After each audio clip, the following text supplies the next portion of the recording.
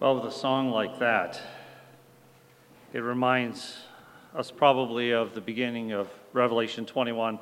Let me read it and we'll pray. Then I saw a new heaven and a new earth, for the first heaven and the first earth had passed away, and the sea was no more. And I saw the holy city, New Jerusalem, coming down out of heaven from God, prepared as a bride adorned for her husband.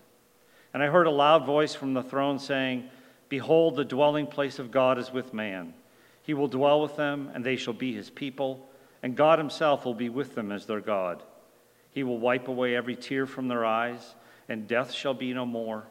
Neither shall there be mourning, or crying, or pain anymore, for the former things have passed away."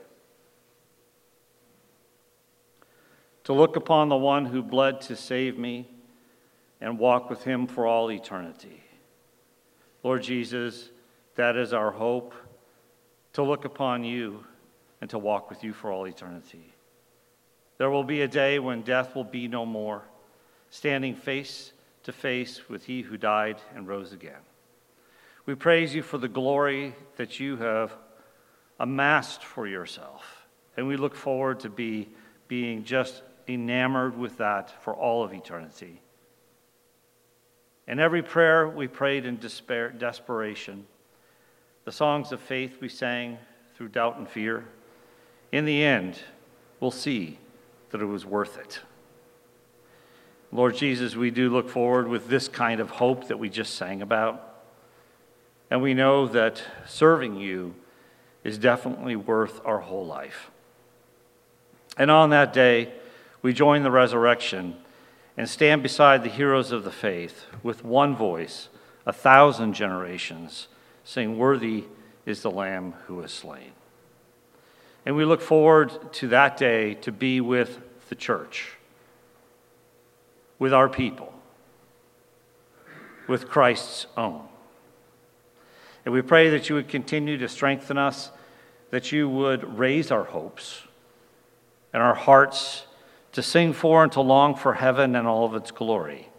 And we pray this morning that you would teach us more today from the Gospel of Luke about a faith that obtains this eternal life.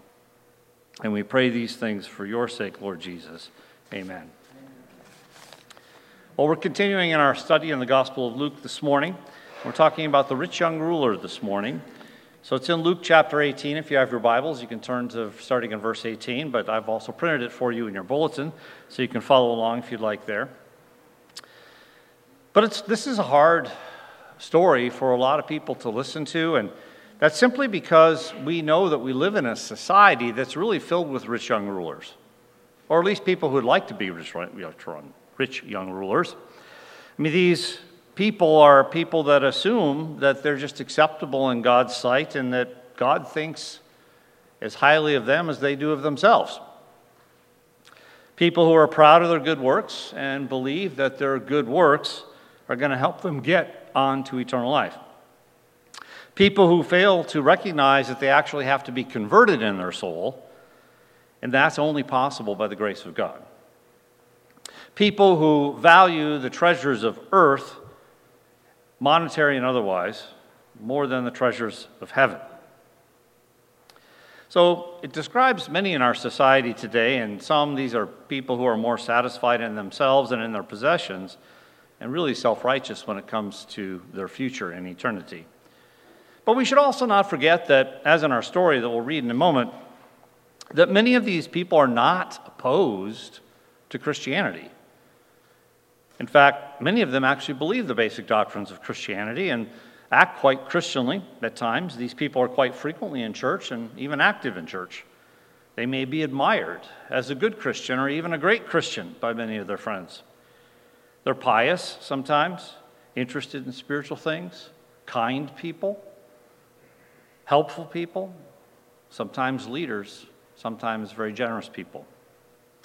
Well, Jesus, in our story, saw through the rich young ruler, and he sees through all of his contemporary counterparts as well. And Jesus reveals the truth that this man and people that are like him are really not part of the people of God because they need conversion. And so, like with the disciples, we'll wonder then, well, how can anyone be saved if it seems like such a righteous, blessed, and believing man is not saved like this rich young ruler, because we know so many people like him? Well, the lesson, of course, is very simple, that we have to beware of relying on the wrong source for salvation, ourselves. So please turn your Bibles to Luke 18, and we're going to learn what Jesus would say to those of us who live in a society of rich young rulers, a topic that's very important, about a faith that actually saves. And we'll read the story as we go through it. Now, this episode in Luke 18 is also paralleled in two other Gospels, in Mark chapter 10 and in Matthew 19. And all three of the Gospel writers tell the same story in a slightly different way to emphasize what they want to put forth in their Gospel accounts. And obviously, the conversation with this man was much larger than what's recorded. But all three Gospel writers record this memorable event because of its significance and its very clear teaching on salvation. The kind of faith that inherits eternal life is a dependent faith. Now, it's really important to realize where this story comes in the Gospel of Luke. Do you remember what's right before it? If you were here last week, it's the story about how we have to have faith like children if we want to enter the kingdom of God. And so, for example, if you just look back to verse 17, it says, Jesus said, "Truly I say to you, whoever does not receive the kingdom of God like a child shall not enter it." You see what Luke's doing? He's giving you the exact opposite as an illustration with this rich young ruler. He has a self-reliant faith, not a faith like children. The rich young ruler lacks this simple trust, dependency, and obedience, and seeking after understanding. And so Luke records now for us two of Jesus' conversations. One where he preaches the gospel to the rich young ruler in verses 18 to 23, and we'll learn that salvation comes through a faith that really needs God. And then his disciples are listening in, and so he teaches them in verses 24 to 30 that salvation is ultimately by God's grace, and then it's going to come rich with benefits in our life. In the larger outline of Luke, Luke's going to be presenting a series of stories, parable even, on the nature of true faith before he begins to narrate the passion of our Lord Jesus Christ. And that's on purpose. And we've already looked at the Pharisee and the tax collector, the parable there. We looked at the children illustration, and from those that we learned the qualities of acceptable faith. Well, today we're going to learn from this story about the rich young ruler, and then Bartimaeus, and then Zacchaeus, all famous stories, and yet another parable. And all of these teach different lessons about faith.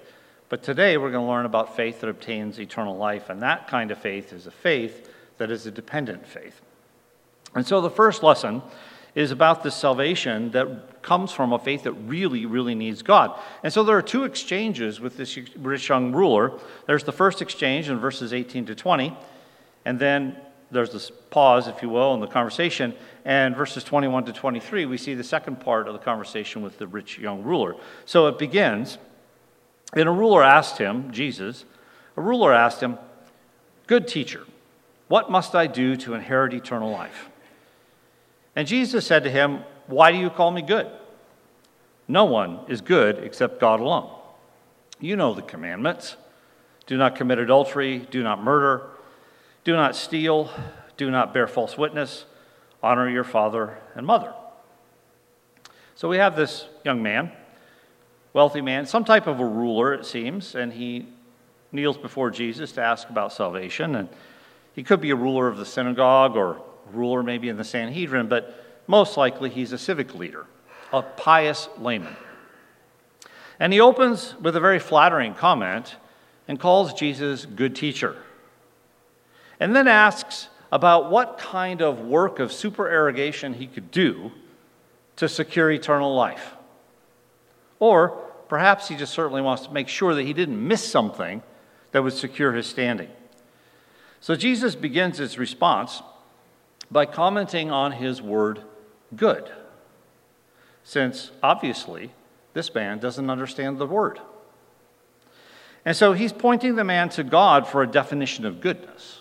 Well, Jesus is, of course, here not denying his own goodness and his deity, but you see, this man only sees Jesus as just a man.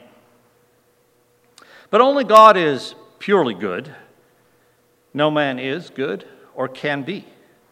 And yet, it's this level of goodness, like God, that's required for anyone who would live with God eternally.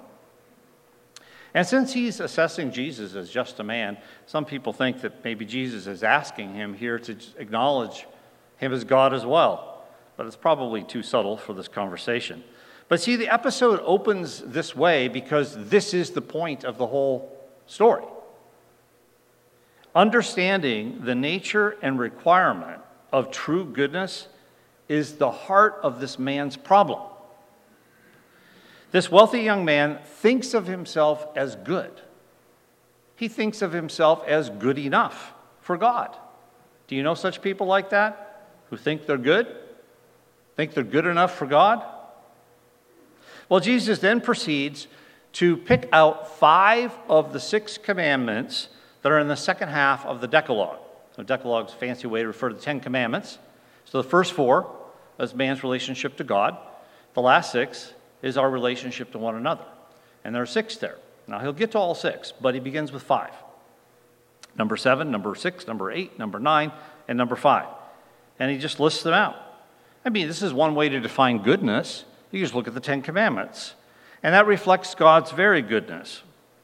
So true conformity, though, is much more than social standards of compliance to these, or just outward compliance, but ultimately it requires an actual mirroring of God's goodness and keeping them, not just externally, but keeping them internally. You remember Jesus' Sermon on the Mount? He had a lot to say in commenting on what these 10 Commandments really mean. We have to keep them internally. We have to keep them thoroughly. We have to keep them without ever missing them. Well, certainly no man can do that. But that doesn't change God's requirement. It's not based upon who's the best among us. The answer, of course, is that Jesus kept them perfectly. Perfectly for us who would believe in him. He died for our unrighteousness and would give us his own righteousness, and then give us his Holy Spirit so that we could live out the requirements in grace and in growth. But Jesus' simple point is that those who have a proper relationship with God, those people who will inherit eternal life, are the ones who also live properly among the fellow man, understanding that their need for goodness doesn't come from within themselves, but it's going to have to come from outside of themselves. So we, as the readers of Luke's gospel, must not overlook the fact that Jesus here upholds the law and its definition of goodness. And he actually begins this discussion about eternal life from the demands of the law. Have you ever considered this as a strategy for confronting those self-righteous persons that you run into? Who reason like this: oh, you've heard it 100 times if you've heard it once.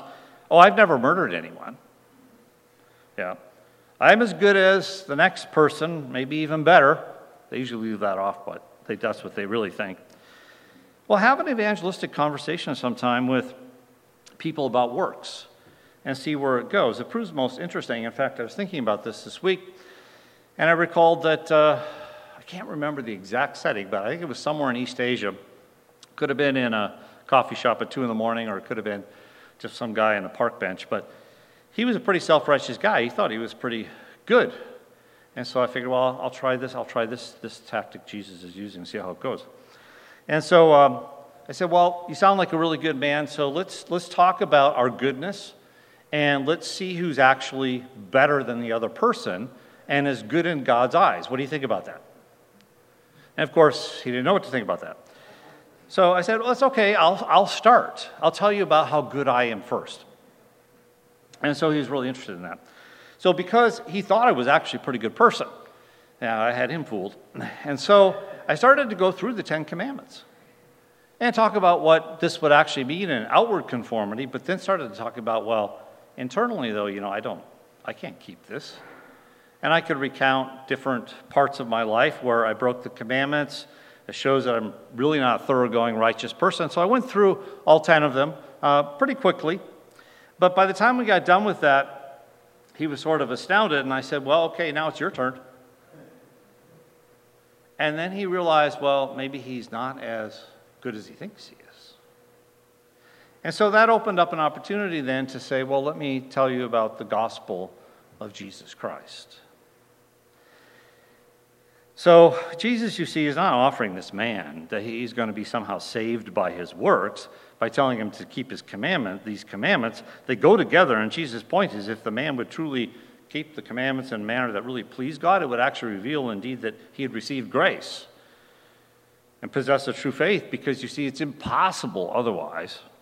That's the whole point. And so the hope here is that this man would realize that it's impossible.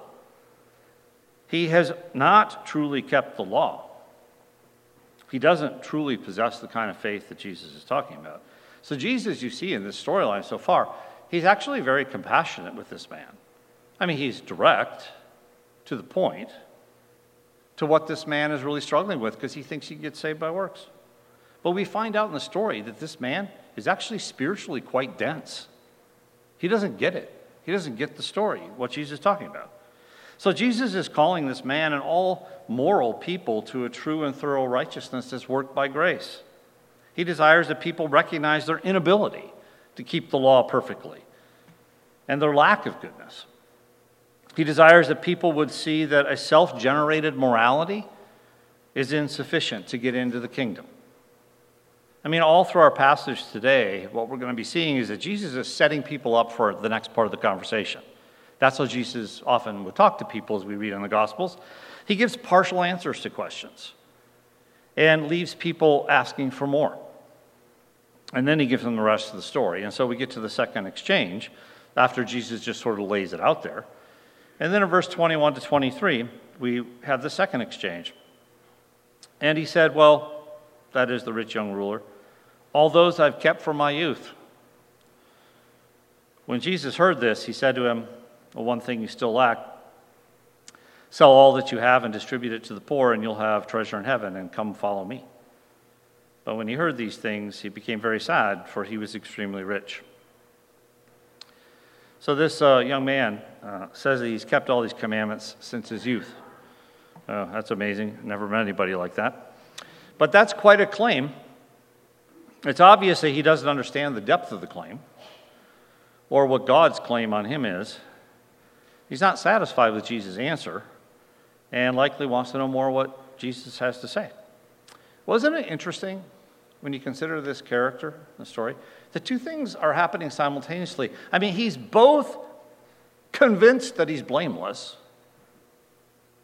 and he's unsure of what his real standing before God is. Isn't that interesting? This is the same position that so many self-proclaimed Christians today are in, where they're these outwardly good moral people, they think. But yet, and they're convinced of that, but they're not sure whether or not they're going to get into the kingdom. They're blind to the truths of true righteousness and the need of God's supernatural grace, but true Christianity goes far beyond and much deeper than just a professed faith and some kind of a simple, surfacey observance of things. This is what we call cultural Christians or nominal Christians. Maybe you know some. Maybe you're here today or listening online, and that's you, and you want to get out of this predicament. Well, Jesus finally answers the man without really commenting on his lack of understanding. And so, you notice, I already told you, he's already picked out 5 of the 6 commandments on the second table of the Decalogue. Well, now Jesus goes in with the 10th commandment, which is, do not covet, by the way. And so he tells him, well, if you want treasure in heaven, if you want eternal life, well, then you should keep the 10th commandment. Jesus conveniently saved this for the end of this dialogue because, you see, this is the man's big problem. It's covetousness. In the book of James, it says, whoever keeps the whole law and yet stumbles in one point has become guilty of all. And so Jesus tells him, sell everything. Give it to the poor and follow me. You see, discipleship, of course, is about absolute allegiance to Jesus, and money has got this man's heart at this point in his life. And you think about it, if you sort of cheat and read ahead in the Gospel of Luke and you turn over to Luke chapter 19, You run into this other rich guy. His name is Zacchaeus. Well, he only had to give away half in that story. So the rich young ruler must be a really bad guy, because Jesus says he has to give away 100%. Zacchaeus only had to do 50%. But we'll get there. So Jesus tailored, you see, this gospel presentation to just this man, to offer him an answer to the question that he asked, which is really, how do I get eternal life? And to call him into true discipleship and to be a true member of the kingdom of God and the people of God. It's a great treasure, worth it. And Jesus taught in Luke 14 that no one of you can be my disciple who doesn't give up all his possessions. And he means that he must be first, and our possessions have to be a distant second in our discipleship. True Christian discipleship involves a radical self-denial and actually being obedient and wildly generous. But you see, verse 22 should not be difficult to understand at all when Jesus says this to him, because he's making this point again that the level of goodness that's required by God, you cannot attain it. So that's why Jesus says to him, we'll give away 100%. And he leaves saddened because he has so much wealth, when what he should have done is cried out to Jesus, I can't do that. I can't give away everything right now. That's what he should have said. Then we would know he understands what Jesus is talking about. Obviously, he has no clue what he's talking about. He doesn't even want to discuss the matter anymore. So maybe the lesson's starting to sink in. So he leaves without eternal life, but hopefully upon reflection, a better understanding of goodness, maybe one day salvation will come to this man. But in Luke 16, Jesus said, no servant can serve two masters. Either he'll hate the one and love the other, or else he'll hold to the one and despise the other. You can't serve both God and man, or God and wealth. You see, Jesus knows this man's heart and what it loves. The rich young ruler has a divided heart. It's a heart that ultimately values his own worldly wealth more than heavenly treasure that Jesus offers. And so in verse 23, we learn that he's only willing to keep up the religious externals that he's been doing. In fact, you could say he started this whole conversation with Jesus to justify himself and his own theology and his own righteousness and his own goodness. He didn't come to learn anything from Jesus. So he wants to keep his treasures. He's grieved, though, because he didn't satisfy Jesus and he didn't leave satisfied. He loves his treasures even though they're standing in the way of his eternal life. You see, salvation comes through the kind of faith that really, really needs God. The rich young ruler didn't have that kind of faith. Salvation doesn't come by independent self-determination and a self-reliant faith. It comes through a dependent faith. Remember the child in verses 15 through 17. That's the kind of faith that inherits eternal life. Well, the second lesson about salvation is that it's ultimately by God's grace, and it comes rich with benefits. And so now Jesus builds on this conversation with the disciples who are listening in on this whole thing. They're watching, listening, and now Luke records three topics that Jesus covers with them. The first is the problem of wealth in verses 24 to 25, and then that salvation is by grace alone in 26 and 27, and finally that there is a reward for disciples at the end. So the three topics are the problem of wealth, salvation is by grace alone, and that there's a great reward for true disciples. And so the storyline continues. Jesus, seeing they become sad, said how difficult it is for those who have wealth to enter the kingdom of God, for it's easier for a camel to go through the eye of a needle than for a rich person to enter the kingdom of God. So Jesus, looking at this man and having his disciples around him, drives the point home. Worldly wealth is one of the greatest stumbling blocks to salvation. That's because the benefits of salvation don't naturally appear to be worth the exchange. One might even wonder if the kingdom's really worth such a radical lifestyle, and if there isn't an easier way to really sort of do both. In fact, many people try to come up with those pathways, but it's false.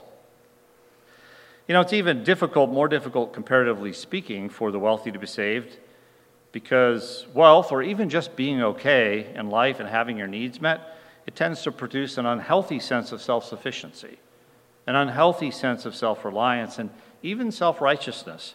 And so people have to be able to look through the deceit of wealth and all of its false promises of security, because you see, wealth has a religious effect in our lives. And that religious effect is the transference of these attitudes of self-sufficiency and self-righteousness before God. But hopefully we can all see the point Jesus is making. And then there's this illustration of the camel, who's one of the largest animals in the area at the time, passing through the eye of a needle, which is one of the smallest openings, clarifies salvation is impossible.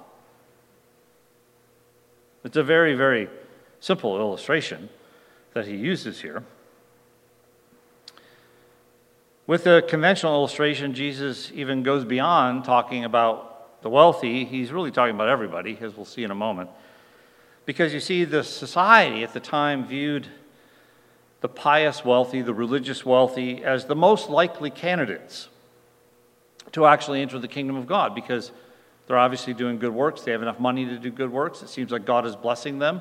They're leaders in our community. So that's proof that those people are saved, you see. God has blessed them so richly. But as we'll see in a moment, that's not true. But then we need to correct a century-old idea here. It's still popular today. It first came out in the Middle Ages, but it's incorrect.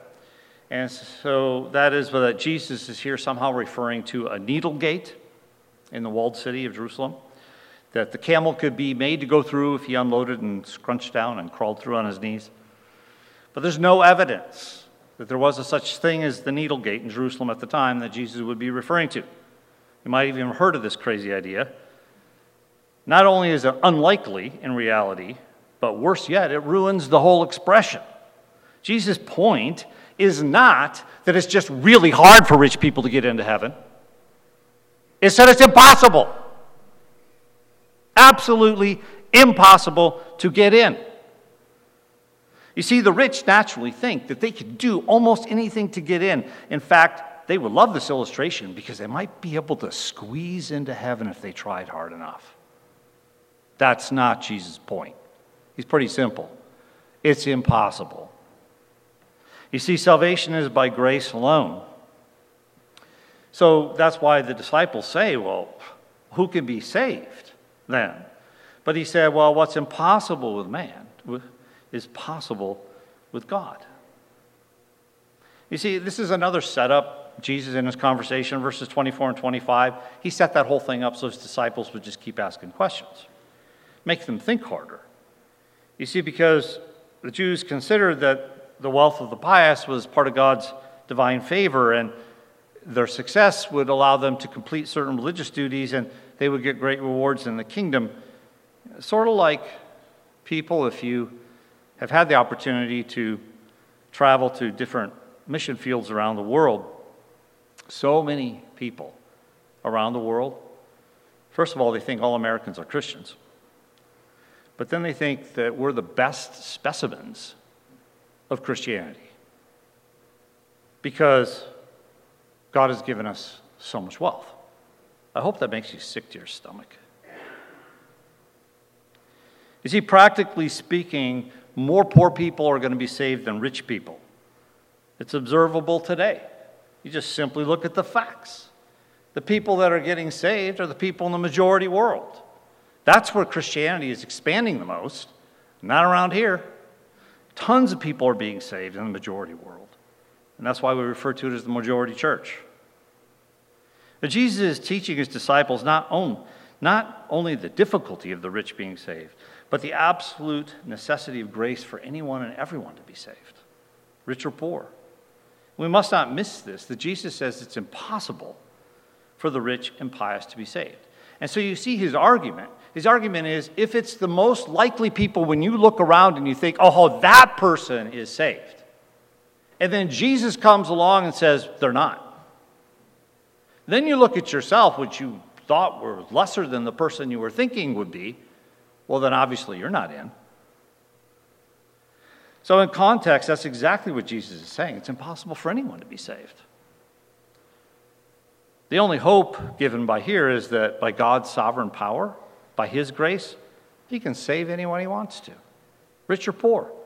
And he does. God's grace, when he chooses to favor people with salvation, overcomes the proud heart of the rich. It overcomes the proud heart of the poor. It overcomes whatever sin they have.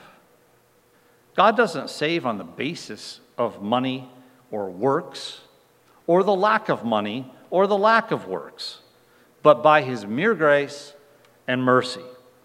In Romans 9, he says, I will have mercy upon whom I will have mercy, and I will have compassion upon whom I will have compassion. And so the apostle writes, so then, it does not depend on the man who wills or the man who runs, but on God who has mercy. The apostle Paul writes later in 2 Timothy 1:9 that God has saved us and called us with a holy calling, not according to our works, but according to his own purpose and grace, which was granted us in Christ Jesus from all eternity. You see, the bottom line here is this.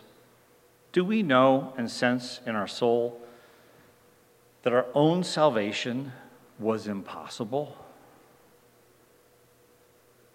That we could never save ourselves? Do we know and sense in our soul that God himself saved us by his own powerful grace acting upon us? That's the kind of faith that inherits eternal life, one that's dependent and understands it and recognizes it. And then we get to the third topic, a disciple's reward. And Peter said, look, we've left our homes and followed you.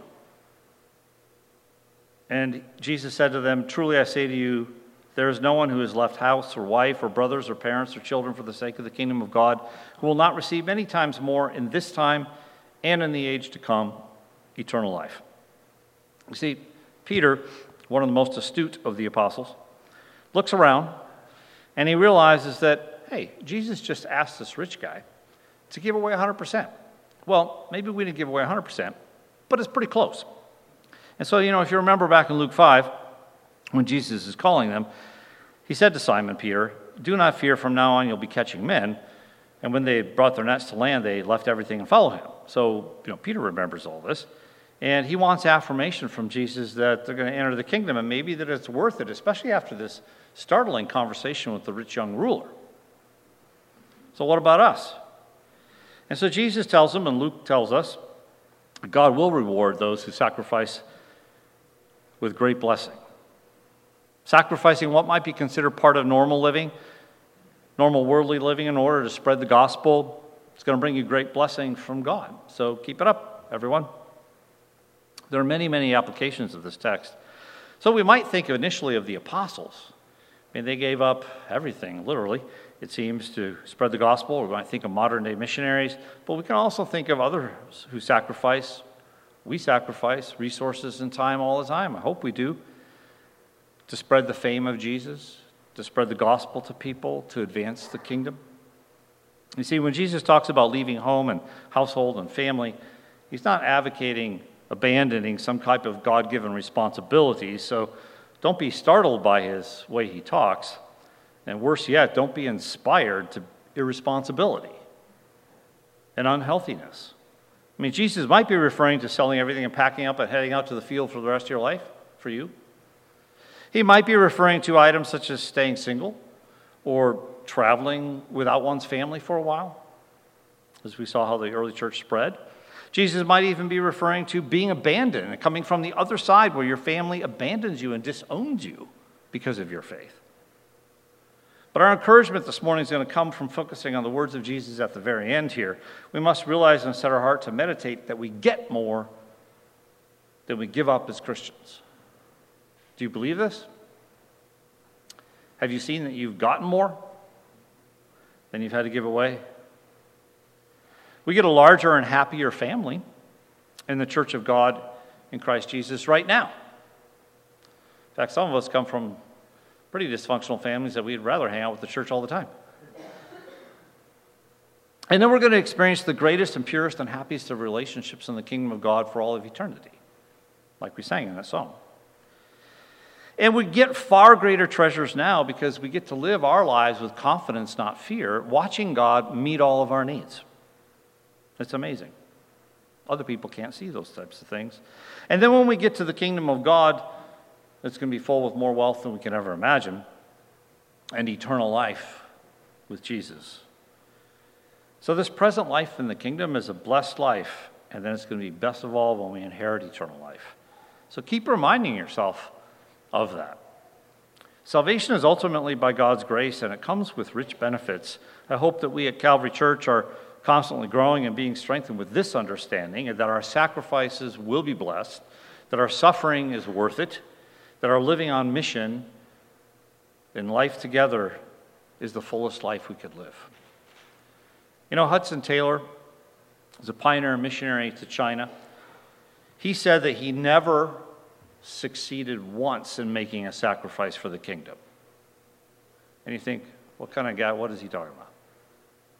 And the reason he said that, he says, because he's always found so much more blessing afterwards. See, Luke is presenting here a series of teachings on true faith as he begins, before he narrates the death and resurrection of Jesus, and that's on purpose, so that we understand who we're supposed to put our faith in.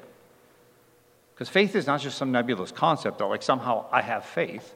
You have to have faith in something, faith in a person. And so he's setting us all up that we will have faith in Jesus Christ, in who he is as his person, that he's the eternal Son of God who's become man, fully God, fully man. It's to be a faith that's placed in his work that he would do, why he came when he offered himself on the cross and then was raised from the dead for our redemption. So last session, we learned that true faith is humble before God and people, and it trusts in Jesus completely. Now today we learn that the kind of faith that inherits eternal life is a dependent faith. You know, Jesus is so direct and so personal in this story, and it applies so well to us who live in the society that we live in.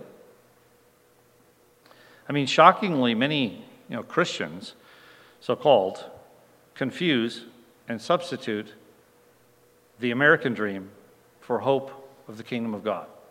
Whatever their American dream is. Everybody has their own version of it, it seems. But shockingly, many so-called Christians confuse the two. And many people think that they're Christians and devoted to God, but they're really only like this guy in the story, culturally. That is, they do what's sort of expected in the Christian community. They do what's respected in the Christian community. They're nominal Christians. That means in name only. They're good moral people. They believe the doctrines. They believe God. They're churchgoers. They are doing relatively well in life. But it's especially this last piece that really misleads them. Doing well, getting ahead in life, fulfilling their dream. People tend to take the aspect of material well-being as a sign, a confirmation, an approbation from God that they're his. And so we have many rich young rulers walking around, self-deceived about their identity and their destiny. Again, the kind of faith that inherits eternal life is a dependent faith, not an independent, not a self-made kind of faith. Listen to the words of the Apostle Paul from Philippians 3. This is in great contrast to the rich young ruler, where he wrote, "But whatever things were gained to me, those things I've counted as loss for the sake of Christ. More than that, I count all things to be lost in view of the surpassing value of knowing Christ Jesus my Lord, for whom I have suffered the loss of all things and count them but rubbish in order that I may gain Christ and may be found in him, not having a righteousness of my own derived from the law, but that which is through faith in Christ, the righteousness which comes from God on the basis of faith, that I may know him and the power of his resurrection and the fellowship of his sufferings, being conformed to his death, in order that I may attain to the resurrection of the dead."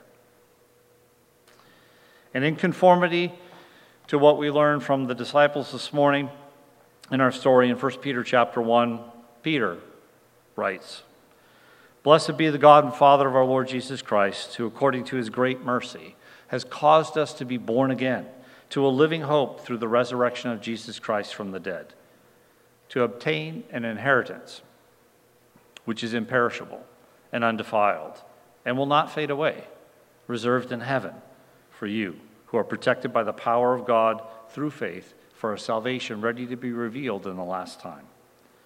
In this you greatly rejoice, even though for now, for a little while, if necessary, you've been distressed by various trials, that the proof of your faith, being more precious than gold that perishes, even though it's tested by fire, may be found to result in praise and glory and honor at the revelation of Jesus Christ. And though you have not seen him, you love him. And although you do not see him now, but believe in him, you greatly rejoice with joy inexpressible and full of glory, obtaining as the outcome of your faith the salvation of your souls. Let me pray for us. Well, Lord God, we thank you for your scripture that was written under power of the Holy Spirit, the true words that come from heaven, that instruct us in true faith in our Lord Jesus Christ. We thank you this morning for what we've learned, that a true faith is a dependent faith. We praise you that the surpassing value comes in knowing you, Lord Jesus, our Lord, and the righteousness that does not come from ourselves, that we know that, and that you would remind us, for so many of us truly are your own here this morning, that that righteousness didn't come from ourselves. And it still doesn't. That it's your righteousness that's given to us. It's the work then of the Spirit in us that causes all these things. And we give you praise and glory for that. And we look forward to the inheritance that awaits us in heavenly glory that will not fade away, that's undefiled, that's reserved there for us. And we ask that you give us the grace to persevere. And we pray all these things for your glory, Lord Jesus. Amen.